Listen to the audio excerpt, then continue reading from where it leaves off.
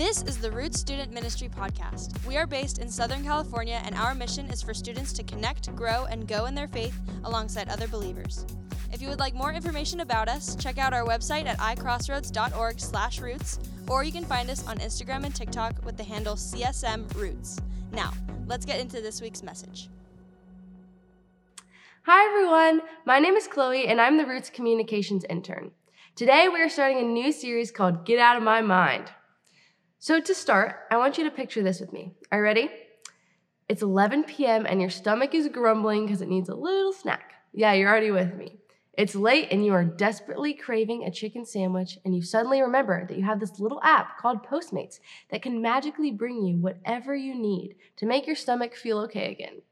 So you open it up, find yourself on the Chick-fil-A menu, and before you know it, a chicken sandwich, waffle fries, and a sweet tea are in a stranger's car headed to your house. We've all been there, right? No? Well, then you just got an inside look into my personal eating habits at 11 p.m. This actually happened at summer camp last week.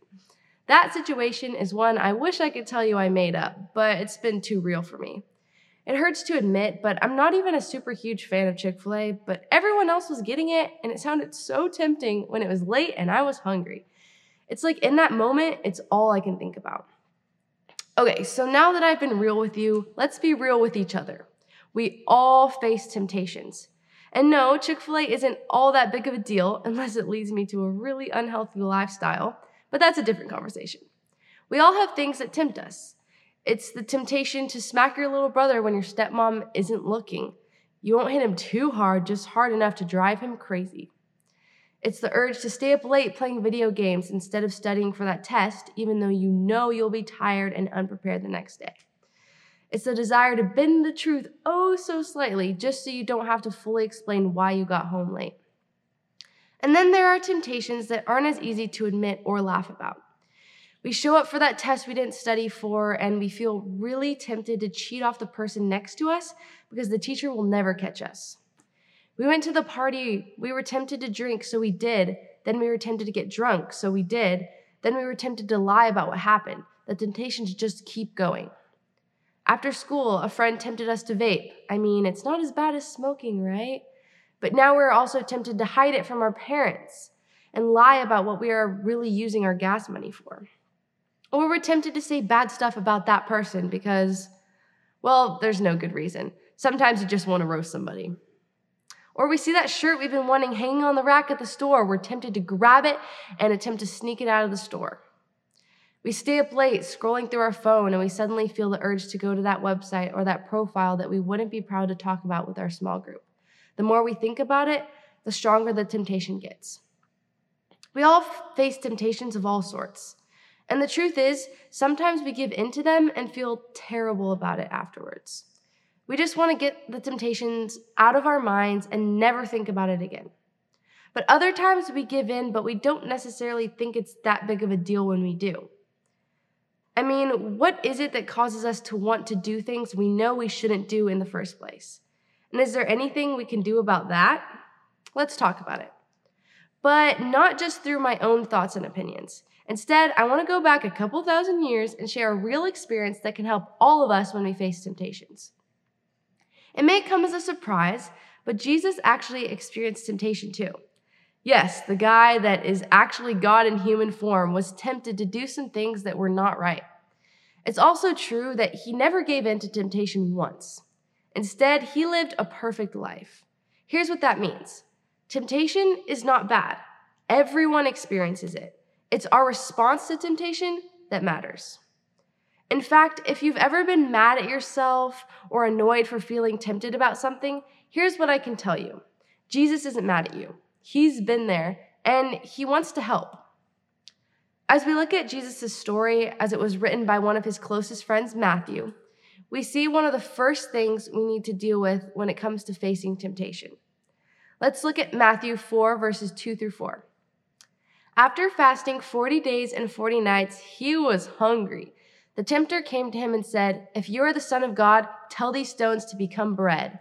Jesus answered, "It is written, man shall not live on bread alone, but on every word that comes from the mouth of God." Okay, so there's a lot going on here. You have Jesus feeling hungry like me before Chick-fil-A splurge, 40 days without eating. Can you believe that? I could never do that. The tempter was really trying to get Jesus out of his mind. And hello, who is the tempter? This tempter is later referred to as the devil. And it makes you wonder what Matthew is talking about because there are several different images that come to mind. Maybe you hear that and think about the spooky guy from Halloween movies or the little dude sitting on your shoulder telling you to do bad things. Or you are thinking about the devil, like the enemy of all things good and holy.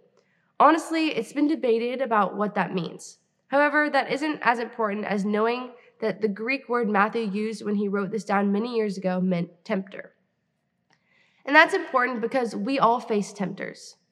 Maybe we wouldn't call it the devil, maybe we would, but there's a lot that could fall under that category. Maybe a friend who tries to convince you to do something that you know you shouldn't do, an ad or picture that catches your eye and causes your mind to wonder, the voice of temptation that pops in your mind and urges you to do something that you know is wrong.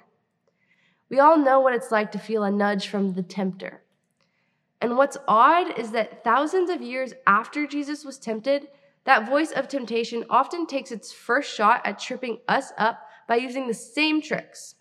It tempts us not by focusing on what we are doing, but by focusing on what we believe about who we are. Here's what I mean.